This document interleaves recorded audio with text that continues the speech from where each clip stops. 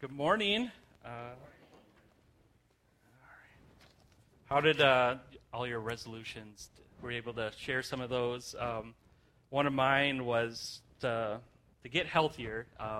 It's because I love pizza, and pizza's delicious, and I usually have it once a week because we run out of time to cook things. So one of the things that I was researching for New Year's resolutions, which means I looked at Google to see the top 10.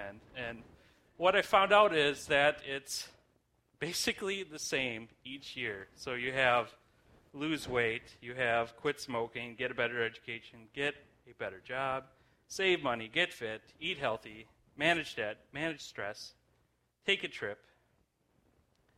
But I began to think, why don't we include God in our resolutions? I mean, some of you do, but most of us, we don't include God. Is that because we're afraid that we're not going to let God down in these resolutions? Are we afraid that we can't trust God in these? The questions that we get when we feel this way, like, is everything going wrong? Then we have no place to turn. We ask God, why? Like, we have these hard questions of, what do we do when God is absent? What do we do when we feel like God isn't there, when God isn't helping us? Today we're going to look at a story in Genesis. This story is about one of the greatest characters in the Bible. The story has been represented in movies and in plays. And if I can get this up. I can't. Okay. The stories of Joseph. Now, if you open your Bible, if you have one, if you don't have one, we have some in the back. Thank you, Rob. I feel really far back. Okay. This is good. Thank you. Now, open your Bibles to Genesis 37. While you're doing that, I'm going to give you a little background story. So you have Jacob. Jacob is the son of Isaac, and Isaac is the son of Abraham. And Abraham made a covenant with God, and God made this covenant to make a great nation out of Abraham's descendants. So you have Jacob. Jacob, he's a dreamer. He had a couple dreams, and Jacob found this woman, and her name was Rachel, and he loved her. He was like, yeah, that's who I want to marry. So Jacob decides that he wants to marry her, but then for some reason, he doesn't end up marrying her right away. He ends up marrying her sister, Leah. So then he works another 7 years or so, and then he finally is able to marry Rachel. Now, Rachel is unable to have kids. So then Leah and Rachel's servants start having kids including Rachel, start having kids for him. So we have Bilhah and Zilpah. So we're going to start in Genesis 37. So Jacob, he settled in the land of Canaan, where his father had lived as a foreigner. Now this is the account of Jacob and his family. When Joseph was 17 years old, he often tended his father's flocks. He worked for his half-brothers and the sons of the fathers of Bilhah and Zilpah. But Joseph reported to his father some bad things his brothers were doing. Now, one of the things I learned in seminary is this is kind of a translation that's hard to get, but what it really is Joseph is going to his father and he's saying a false report. He's not saying that they're doing bad things. He's saying falsely things that they're doing, which is the same verbiage from when Joshua sends out some men and they come back and they give a false report. So Jacob loved Joseph more than any of his children because Joseph had been born of him in his old age, and Joseph was also Rachel's son. So one day, Joseph had a special gift made for Joseph, a beautiful robe, and his brothers hated Joseph because their father loved him more than the rest of them. They couldn't say a kind word to him. One night Joseph had a dream, and when he told his brother about this, They hated him even more. "Listen to the stream," he said. "We are out in a field tying up bundles of grain, and suddenly my bundle stood up, and your bundles all gathered, all around, bowed low before mine." His brothers responded, "You think you will be our king, do you? Do you actually think you will reign over us?" They hated him all the more because his dreams and the way that he talked about them. Soon Joseph had another dream, and again he told his brothers about it. "Listen, I have had another dream," he said. "The sun, the moon, the 11 stars bowed low before me." Scolded him. "What kind of dream is this?" Wait. This time he told the dream to his father as well as his brothers. But his father scolded him. "What kind of dream is that?" he asked. "Will your mother and I and your brothers actually come and bow to the ground before you?" But while his brothers were jealous of Joseph, his father wondered what the dreams had meant. Soon after this, Joseph's brothers went to the pasture, their father's flocks in Shechem.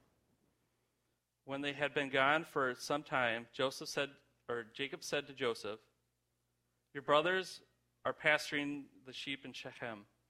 Get ready, and I will send you to them." "I'm ready to go," Joseph replied. "Go and see how your brothers and the flocks are getting along." And Jacob said, "Then come back and bring a report to me." So Jacob sent on his way, and Joseph sent him on his way. And Joseph traveled to Shechem from their home to the valley of Hebron. When he arrived there, a man in the area noticed him wandering around the countryside. "What are you looking for?" he asked. "I'm looking for my brothers," Joseph replied. "Do you know where they're pasturing their sheep?" "Yes," the man told him. "They have moved on from here." And they heard him say, "Let's go to Dothan." So Joseph followed his brothers to Dothan and found them there. Now this is where the story kind of gets interesting. When Joseph's brothers saw him coming, they recognized him at a distance. When they approached him, they made plans to kill him. "Here comes the dreamer," they said. "Come on, let's kill him and throw him into one of the cisterns. We can tell our father the wild animal has eaten him. Then we'll see what comes of his dreams." But when Reuben heard this scheme, he came to Joseph's rescue. Reuben was one of the brothers that was older. "Let's not kill him," he said. "Why should we shed any blood? Let's just throw him into empty cistern in the wilderness. Then he will die without our laying a hand on him." Reuben was secretly planning to rescue Joseph and return him to his father. So when Joseph arrived, his brothers ripped off the beautiful robe he was wearing. They grabbed him and threw him into the cistern. Now the cistern was empty, and there was no water in it.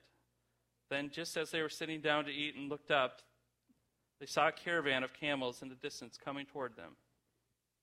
It was a group of Ishmaelites, traders, taking a load of gum, balm, and aromatic resin to Gilead down to Egypt. Judah said to his brothers, what will we gain by killing our brother? His blood would just give us a guilty conscience. Instead of hurting him, we'll sell him to an Ishmaelite traders. After all, he is our brother, our own flesh and blood. His brothers agreed. So when the Ishmaelites, who were Midianite traders, came by, Joseph's brothers pulled him out to the cistern and sold him to them for 20 pieces of silver. And the traders took him to Egypt. Sometime later, Reuben returned to get Joseph out of the cistern. When he discovered that Joseph was missing, he tore his clothes in grief. He went back to his brothers and lamented, "The boy is gone. What will we do now?" Then the brothers killed a young goat, dipped Joseph's robe in blood. They sent the beautiful robe to their father with this message, "Look what we found. Doesn't this robe belong to your son?" Their father recognized it immediately. He said, "It is my son's robe. A wild animal must have eaten him." Joseph had clearly been torn to pieces. Then Jacob tore his clothes, dressed him in burlap, murmured deeply for his son for a long time. His family all tried to comfort him, but he refused to be comforted. I will go to my grave mourning for my son, he would say. Then I would weep. Meanwhile, the Midianite traders arrived in Egypt, where they sold Joseph to Potiphar, the officer of the Pharaoh, the king of Egypt. Potiphar was a captain of the palace guard.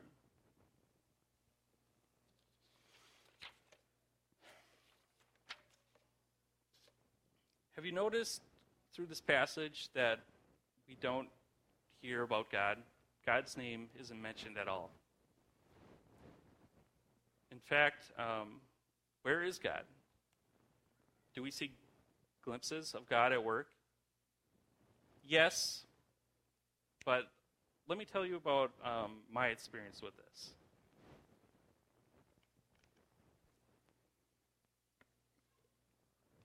It was January 2012. My wife and I my wife gave birth. I was there. We had our first son, Zachary. Kate had a great pregnancy. There was no problems during the pregnancy. Everything was going along. She was tracking along. Everything. We didn't see anything happening that was concerning. But when Zach was born, he was 5 pounds, 1 ounce. We went full term, 40 weeks. So being from a long line of shorter individuals, my wife and I, we didn't really think too much of it. We didn't think like anything was wrong. We thought that he would catch up. So when we started bringing them to the doctor, they started asking questions. They started wanting to see Zachary a lot more, and then we're looking at our friends' kids, and they're growing, they're meeting their milestones, and as we're bringing Zachary in every month to weigh him regularly, we begin to see that he's not going on the chart. He's slowly just going along at his own rate. Now, this was concerning to the doctors. Kate and I knew that we were doing everything right. We were feeding him. He was eating a lot. So we'd have questions like, are you feeding him? Are you giving him supplements? Are you giving him different type of milk? How much food are you feeding him? How old is your son? Was he premature? Are you sure he's that old?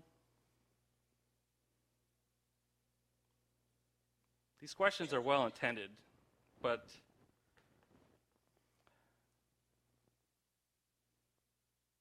we even had some friends that would try to find answers for us. We didn't need answers.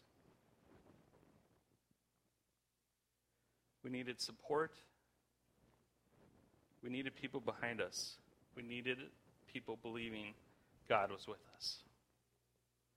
As we started going through the specialists, we could find anything producing Zachary's results. We cried out to God, why? Why do we have to go through this? It took us 22 months after constant doctor appointments, physical therapy appointments with Zach, to find an answer. Zachary has a rare genetic disorder. It's pretty rare because I think we're the only family in Minnesota that has it. So, yeah, that's pretty rare. Some people think it's a tragedy to have a child with special needs. But we look to it as thankfulness, gladness, that we had an answer, that we didn't have to fight for our son anymore. Well, we still do, but we didn't have to come up with answers that we didn't have.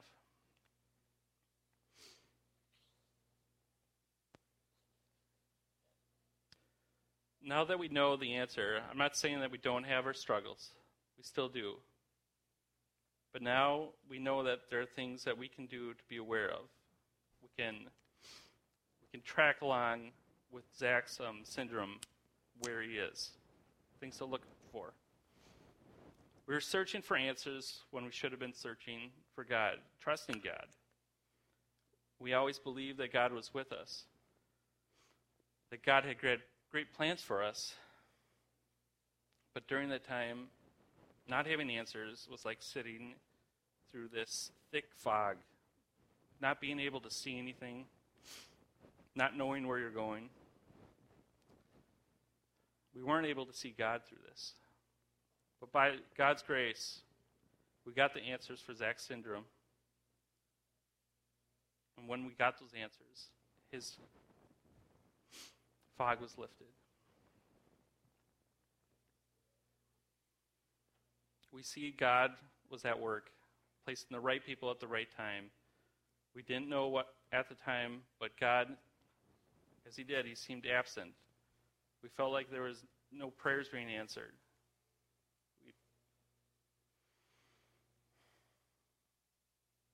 But then we started to see God looking back. We started to see God placing the right people at the right time.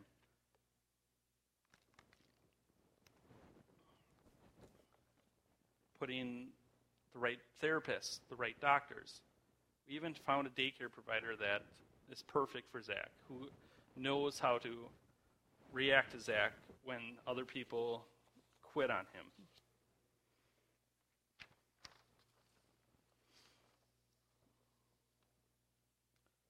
What I'm saying when we are going through suffering, it's hard. But to know that when you're going through suffering, God isn't absent. God is there. God is with you. Like looking back at Joseph's story, we see glimpses of God. First through his dreams, then through Reuben wanting to save Joseph, then through Judah wanting to sell him and not kill him. Then we see it through the Midianites selling Joseph to Potiphar. The writer even says God is with Joseph. So when you have Joseph thinking, probably, where are you, God? Why are my brothers turning against me? They wanted to kill him.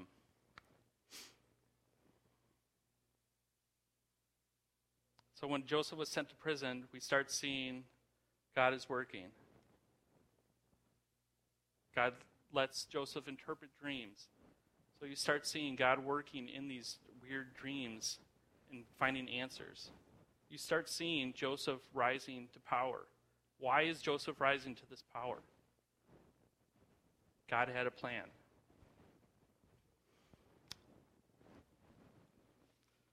We can see God, even through Joseph, being hated by his brothers.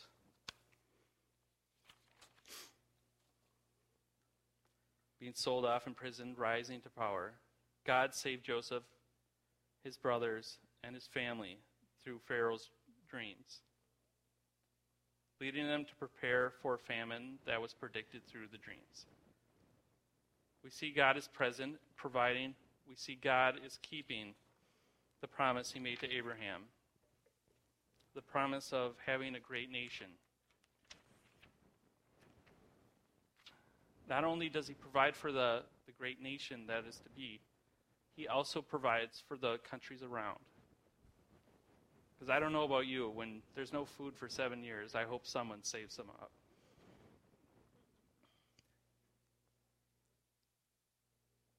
Let's think at the moment about Joseph's life. Might help us to look at our life, or look at the life of Jesus. You see that Jesus, he was rejected by his people, by his close friends. He was beaten, he was jailed, he was flogged, hung up on a cross. At first glance, you'd think, God isn't there. But God is. God had a plan to save us all from our death sentence. By placing his Son on the cross to die for our sins, to give us life, to save us from this bondage. we see that God is present. We see that God is near. God is holy. God is good. God loves us. Now, let's look at the end of Genesis, Genesis 50:20.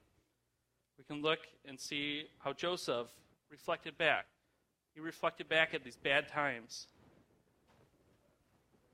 And he said to his brothers, "You intended harm to harm me, but God intended it all for good. He brought me into this position so that I could save the lives of many people." God had a plan. We all have plans for the new year, but they don't include God.